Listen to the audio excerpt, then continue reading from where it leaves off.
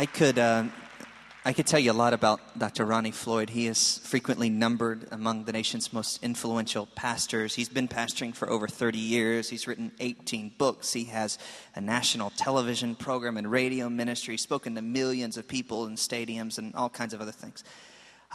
He's an influential man. But I tell you what makes him an amazing man. It's not his influence. It's that every morning before dawn, before most of you get up, he's on his knees with his Creator, and he's trying to pastor a church from the heart of Jesus. He's been married for 32 years. He's got 2 sons who are both married, and he's a man who has invested his entire life in the Church of Jesus Christ here and all over the world. And he happens to be a Board of Trustees member of Liberty. So why don't you welcome back from First Baptist Church, Springdale, Arkansas, Dr. Ronnie Floyd. Thanks, Johnny. Thank you, Johnny. Thank you for the privilege. Thank you for the worship today. Fabulous, fabulous, fabulous songs. Today, if you have a copy of God's Word, I want to invite you to look with me into the 54th chapter of the book of Isaiah. Isaiah in chapter number 54. On October the 21st of this year, the New York Times published an article that was written in London concerning the global economic situation. The article was somewhat surprising because in that culture, the real gist of the article was that could it be that the coming global recession, if indeed we are in a global recession, could it be that it would help return us in the world to more traditional values? Of course, the article was filled with a gloom and doom, and it was not a pleasant article to read in many ways, but it summarized in the basic understanding, could it be that the coming economic collapse, if indeed it is coming, could it be used to bring us back to more traditional values? Is it not interesting that in our world today, including in that article, words like grim and dismal and distress and recession and depression are literally being bombarded and literally coming into our minds every day from every media that we see and every media that we read. I have a question for you today, and it is a sincere question, and I hope a provocative question for you. As a Christ follower, is my future any more promising? I mean, think about it with me today, students. With all that you're hearing, you're not hearing a lot of good things. You're not seeing a lot of good things. The forecast is not the most favorable. In fact, it's very unfavorable, if indeed it is reality. But it's a Christ follower, and that's what many of you are here today. You're born-again followers of Jesus Christ. Is your future any more promising? I mean, sometimes when I hear that and I see that, it makes me wonder, what do we do? Do we stop doing everything for the next 5 years? Do we stop dreaming? Do we stop imagining? I mean, think about it. Here you are about to enter the moment of your life, the moment that you prepared to go into, and everybody tells you it's not going to be good. All that you've worked for. Can you get a job once you graduate? Will the money be there to let you come back even next semester because mom and dad are struggling financially due to these matters?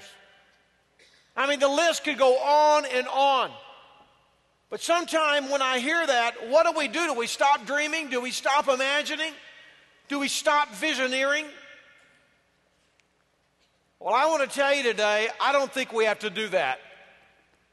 May I remind every one of you today, God is on the throne. Jesus is Lord.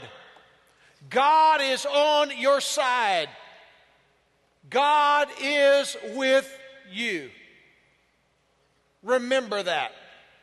Greater is He, the Lord Jesus, who is in me, than he who is in the world. Today I want to talk to you about how to grow. How to grow. I mean, can you really grow anything in the world today with the world's condition? I want to challenge you today and say to you, yes, you can. If you would, look with me into God's Word, into Isaiah 54. Let me read just a few verses here in the opening part of the chapter. Sing, O barren one who did not bear. Bring forth into singing and cry aloud, you who have not been in labor. For the children of the desolate one will be more than the children of her who is married, says the Lord. Verse 2, enlarge the place of your tent, and let the curtains of your habitations be stretched out. Do not hold back.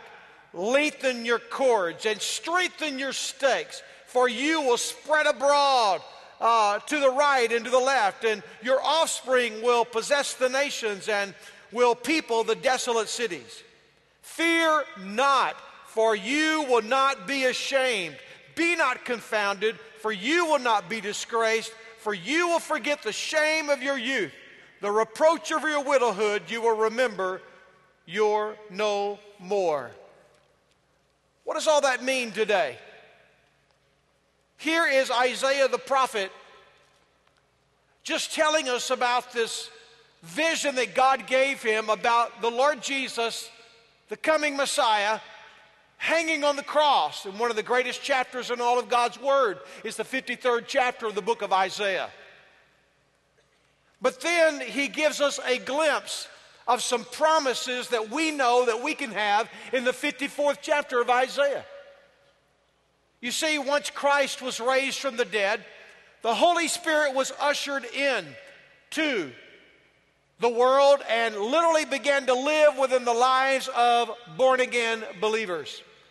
At that same moment, he began and he birthed what we would call the Church of Jesus Christ.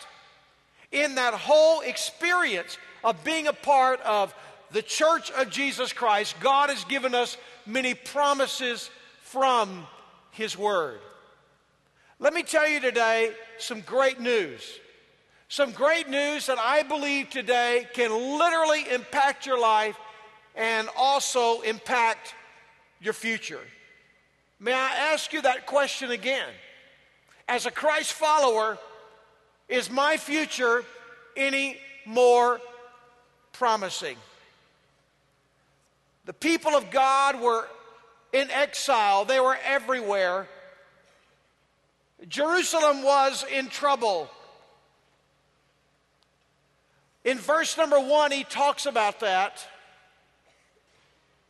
And the reason I know today that your future is more promising as a Christ follower is because of this thing. And you listen carefully. Because verse 1 teaches us one thing. God is coming. God is coming.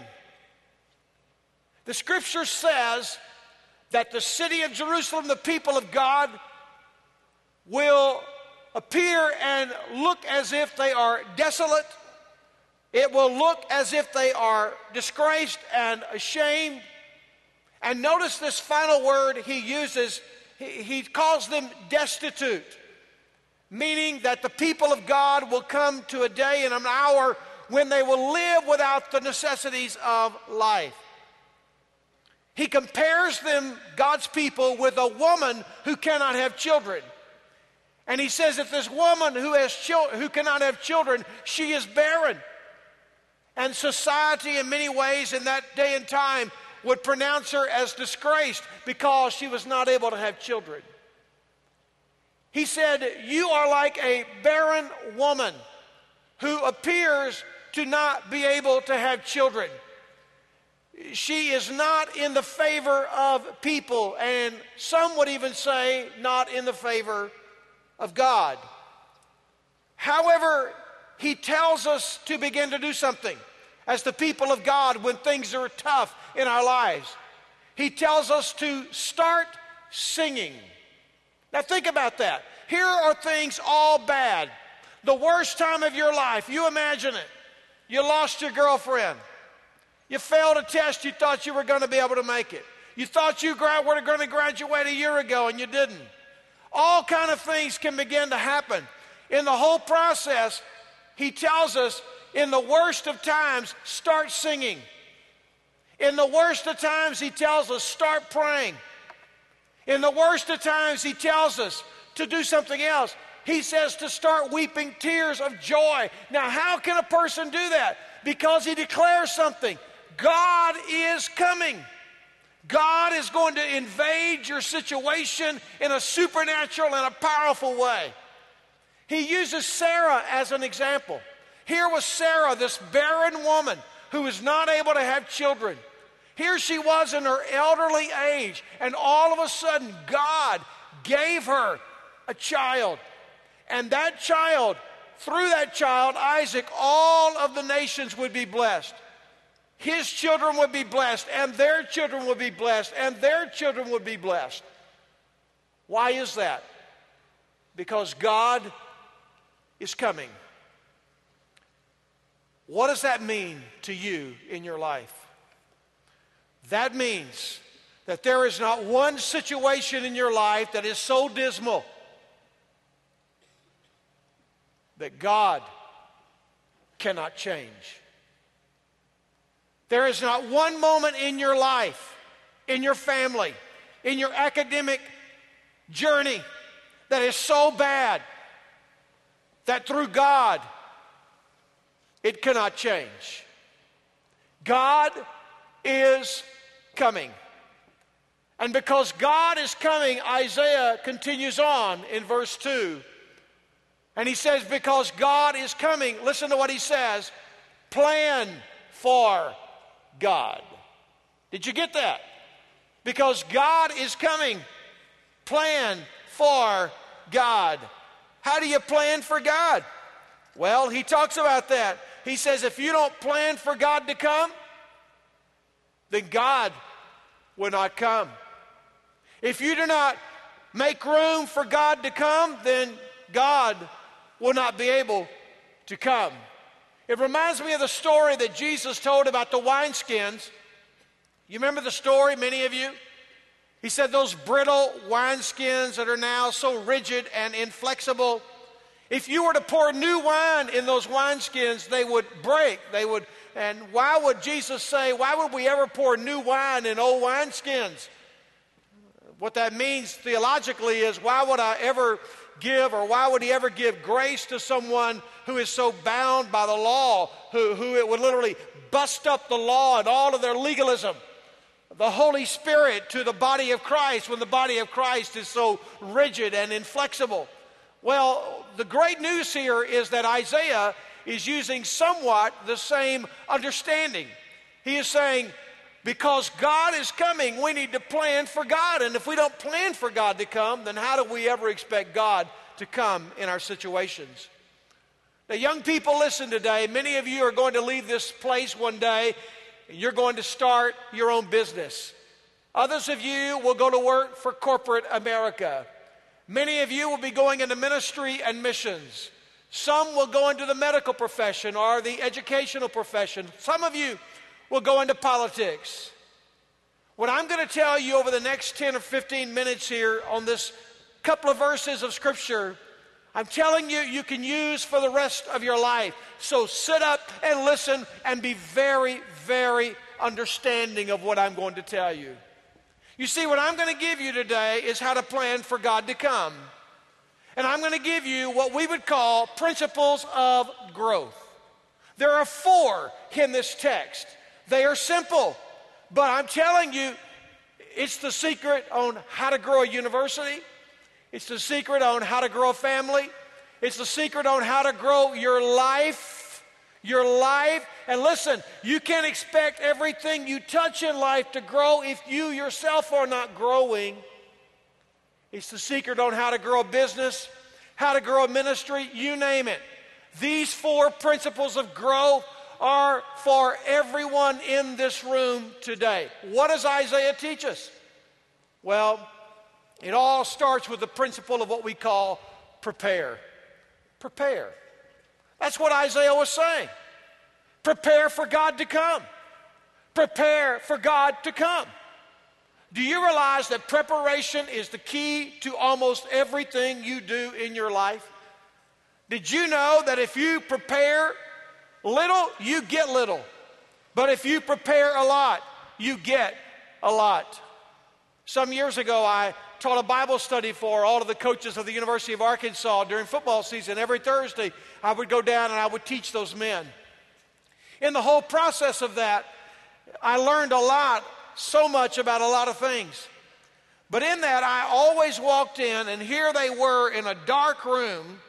Many of them had been there all night long watching film, watching what their opponents would do and how their opponents would react and how they would respond in certain situations.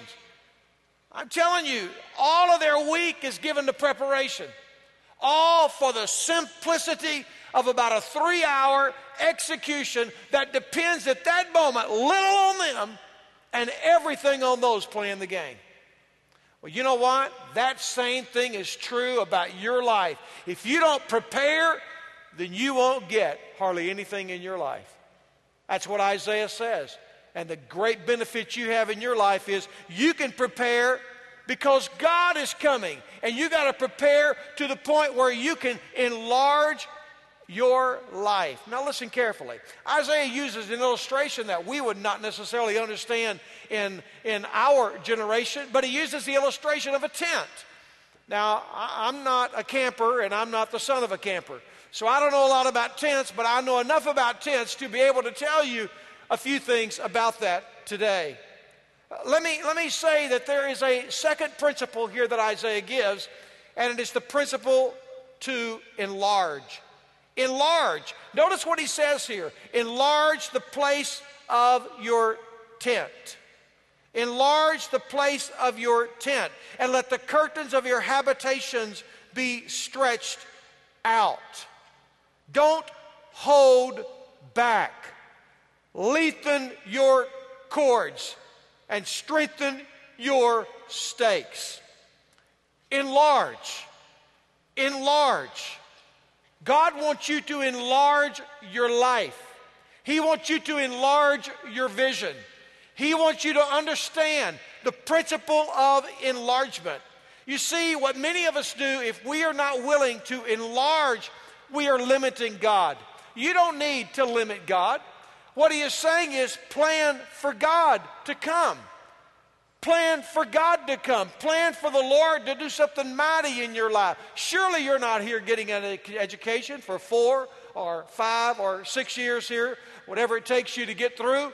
Surely you're not getting here so you can go out and fail. Nobody wants to fail.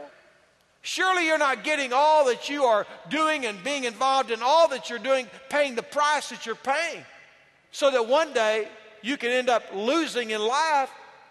You're not here to lose. You're not here to fail. You're here to prepare. But you know, one of the experiences of this university in your life is to enlarge. It is enlarging you. Relationships enlarge you. The vision of Liberty University enlarges you.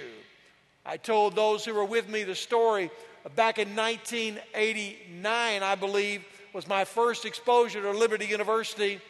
I brought a man by the name of J.B. Hunt with me who owned J.B. Hunt Transport. You see their trucks all over. He was a member of my church before he went to be with the Lord a couple of years ago. I remember when my wife and I and Mr. and Mrs. Hunt were with Dr. Falwell. He took us to the top of Liberty Mountain. And at the top of Liberty Mountain, you got to dial back, 1989, there wasn't a lot here. And he began to articulate visionary, this is what's going to happen, and this is what's going to happen, and all of these things. He was planning to enlarge the tent. And you're the product of that. You see, there are so many people in your life that you're the product of their enlargement. I want to encourage you. Lengthen. Stretch out. The paraphrased edition that Peterson writes says, clear the ground. Get ready for God to come. Stop limiting God. Stop being so rigid.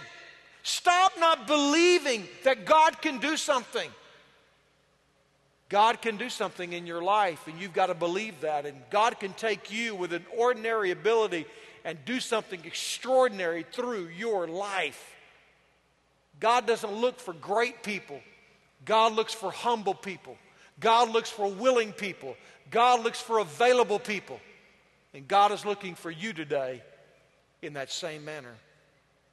Well, prepare, enlarge, and then deepen. Deepen. You have to deepen your life.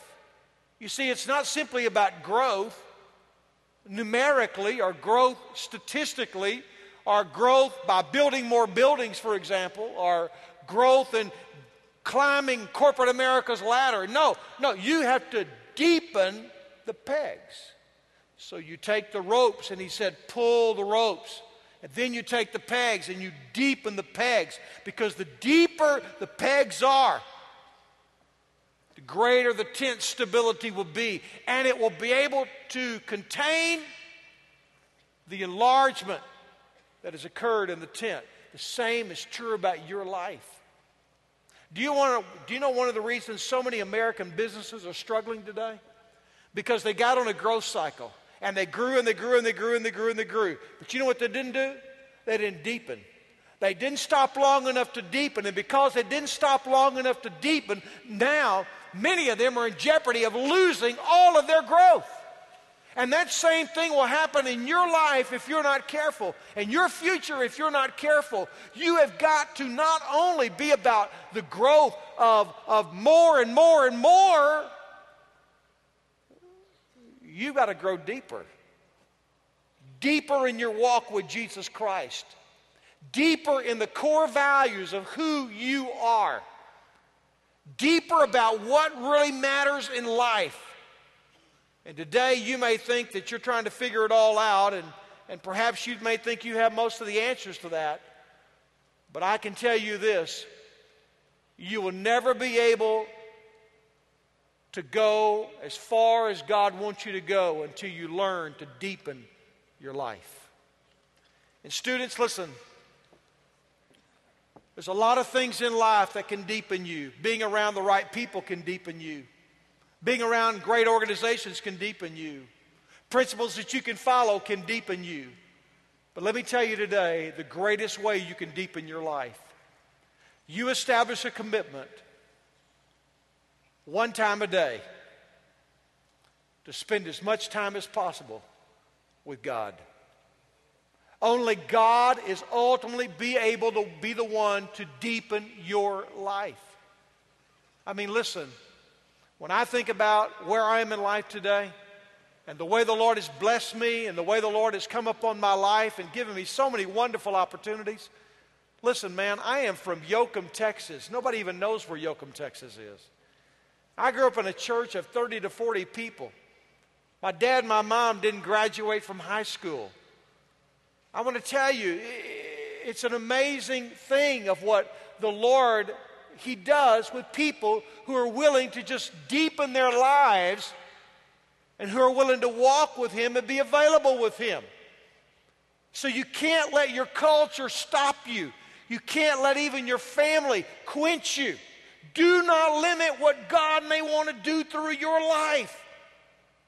Prepare. Enlarge. Deepen. And when you do that, you know what Isaiah says? He says you can then expect. You can expect. For you will spread abroad, Isaiah says. In other words, when you do those first three things well, when you prepare, when you enlarge, and you deepen, when you do those well, then you will spread abroad to the right and to the left. What does it mean to spread abroad? That means that growth will occur. Growth of enlargement, growth in depth, growth of everything around you. God will bless you immeasurably. Well, why is that possible? Against all odds, it can happen. Why can it happen against all odds? because God is coming. And we need to plan for God. You know, in our day and time, there is such pessimism and negativism, it makes me want to throw up. I'm telling you, it is so poor. People are so down on one another and down on life. And one day when you're leading and you're out here dealing with parents or you're out here dealing with other colleagues, you're going to find out how negative a thinking exists in this world. Zig Ziglar called it stinking thinking. And you know what? There's a lot of stinking thinking going on in our culture today. And quite honestly, I don't know hardly any of you in this room today. There's probably a lot of stinking thinking in here. Negative about this, and don't like this, and don't like that, and wish that Liberty would do more, and wish that this could be better at home, and wish that your circumstances were better, wish you had more money, wish. It's all stinking thinking. If you will learn to prepare and you will learn to enlarge and you will learn to deepen, Isaiah said, you clear the path, you get out of the way, because God is going to come and God is going to move mightily in your life, and you can expect for God to come. Are you expecting God to come? I mean, how many of you are expecting God to come? How many of you are expecting for the Lord to do something supernaturally in your life, to take you with your limited giftedness and all of a sudden do extraordinary things through your life? That's what this is about. You say, oh, Ronnie, I'm not sure that's possible for me. I promise you it's possible for you. Guess what? You expect nothing? You know what? You get nothing. I hold in my hand today a technological device. It's a wireless device. I bought it in May. It's called an Amazon Kindle. If you'll go to Amazon.com, you can learn about the Kindle. Do you realize in less than 1 minute, you can download a book? 190,000 books. Anywhere you are in the world where you can get a cell signal. 190,000 books as of this morning you can download on this book. This will contain at least 100 books. You can also download up to 19 national and international newspapers. Every day I get the Wall Street Journal here. It's downloaded right here for me to read. Also Newsweek, Time, other magazines will come right here. Think about it. All on this little device. I mean, it simply goes in your briefcase. No longer do you have to fill a briefcase or a purse with books. All in this. And it's readable. I was at the beach this summer with my wife, and you know what? The sun didn't hurt it. I mean, I could just sit there and read, and she was flipping pages. The wind was blowing, and she was jealous, and it was wonderful. And I read several books on it this summer. Why do I use this as an example today? Because somebody in life thought of this.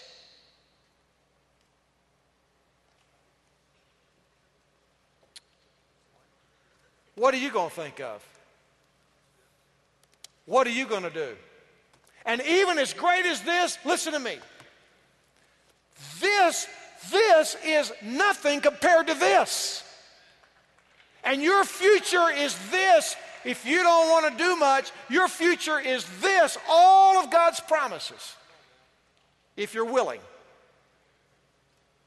to prepare, enlarge, deepen, and expect. Look for God to come. You know what he said? He said, when you do this, he said, listen to this. God is coming. Plan for God. And listen to this third thing. Fear not the future. Fear not the future. That's what he says right in the book. Is it not? Fear not, for you will not be ashamed anymore, and you will not be disgraced anymore, and you will not be confused anymore. And even in the worst of times, I'm going to take care of you, God is saying. Fear not the future. There are many of you here today, you are very fearful of the future. There are many of you, you're fearful of a lot of things. The future can be frightening if you keep your eyes on the wrong thing.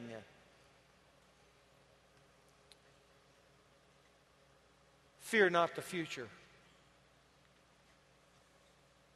It's time that you stop letting your fear paralyze you. The fear of failure, the fear of not being accepted, the fear of not making it through school, the fear of not being able to come back, the fear of not having a job once you graduate, the fear of whether or not I'm going to be successful in life. Isaiah says, for those who know Yahweh God, God is coming. You plan your life like He's coming. You expect for Him to come. And there will be no need, absolutely no need to fear the future.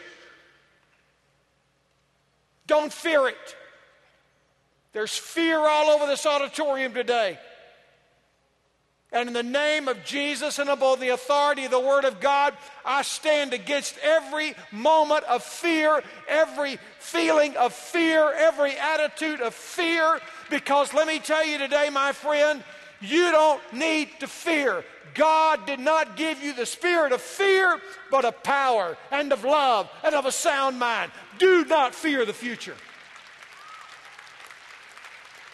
And it doesn't matter how doomsday the forecasting is. Forget it. You let it go in one ear, you listen to what's applicable, you change in your life to what needs to be changed regarding it, but you keep your eyes on the Lord, you keep your heart in the Word of God, and you keep believing, and you keep believing, and you keep believing. Many of you, your grandparents would sit down with you. Some of them, they were children. Most of even your grandparents would have been children, like babies during the Depression. There might be a few exceptions if you have a grandparent who's 90 years of age or older. And they might actually remember the vivid pictures of standing in line for something to eat. And unemployment lines, long, all throughout major places in the world. That appeared to be the legacy of that generation. May I appeal to you today that in our generation, let's let our legacy be that we are going to have living faith. In other words, put it this way, that we can make living history with living faith. And you know what? When it's all said and done, when it's written and it's over in my life and over in your life, don't you want it said of you? Man, I'm telling you, when the times turned bad, there in 2008 and following in America, man, there was a generation. There wasn't a lot of them, but there was a generation who kept believing, who kept dreaming, who kept imagining, who did not fear the future. And they demonstrated a vivacious, alive faith in the Lord Jesus Christ that has carried us even to this day. That needs to be our legacy.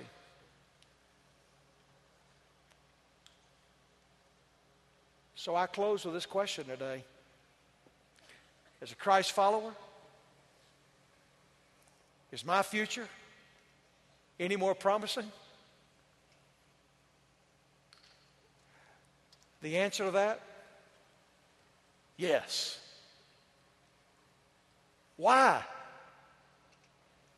If God is for me, then who can be against me?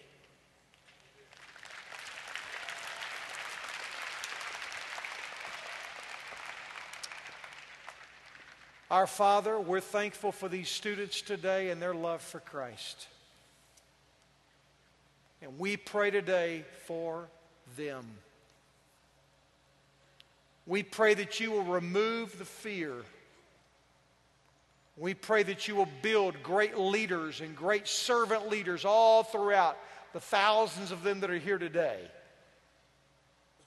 And I pray for many of them to prepare for God to come. That in the midst of their limitations, God is going to do something greater than they've ever imagined. For them to enlarge and to deepen and then to expect you to do something. And because of that, Lord, they will have no fear. I bless you in the name of Jesus today for these students. Give them everything they need in these final days here on this semester and in this semester. And may our God be praised. And may we know that whatever goes on in life, God is with us. And if God is with us, then who can be against us? Amen. Students, have a great Thanksgiving. God bless you.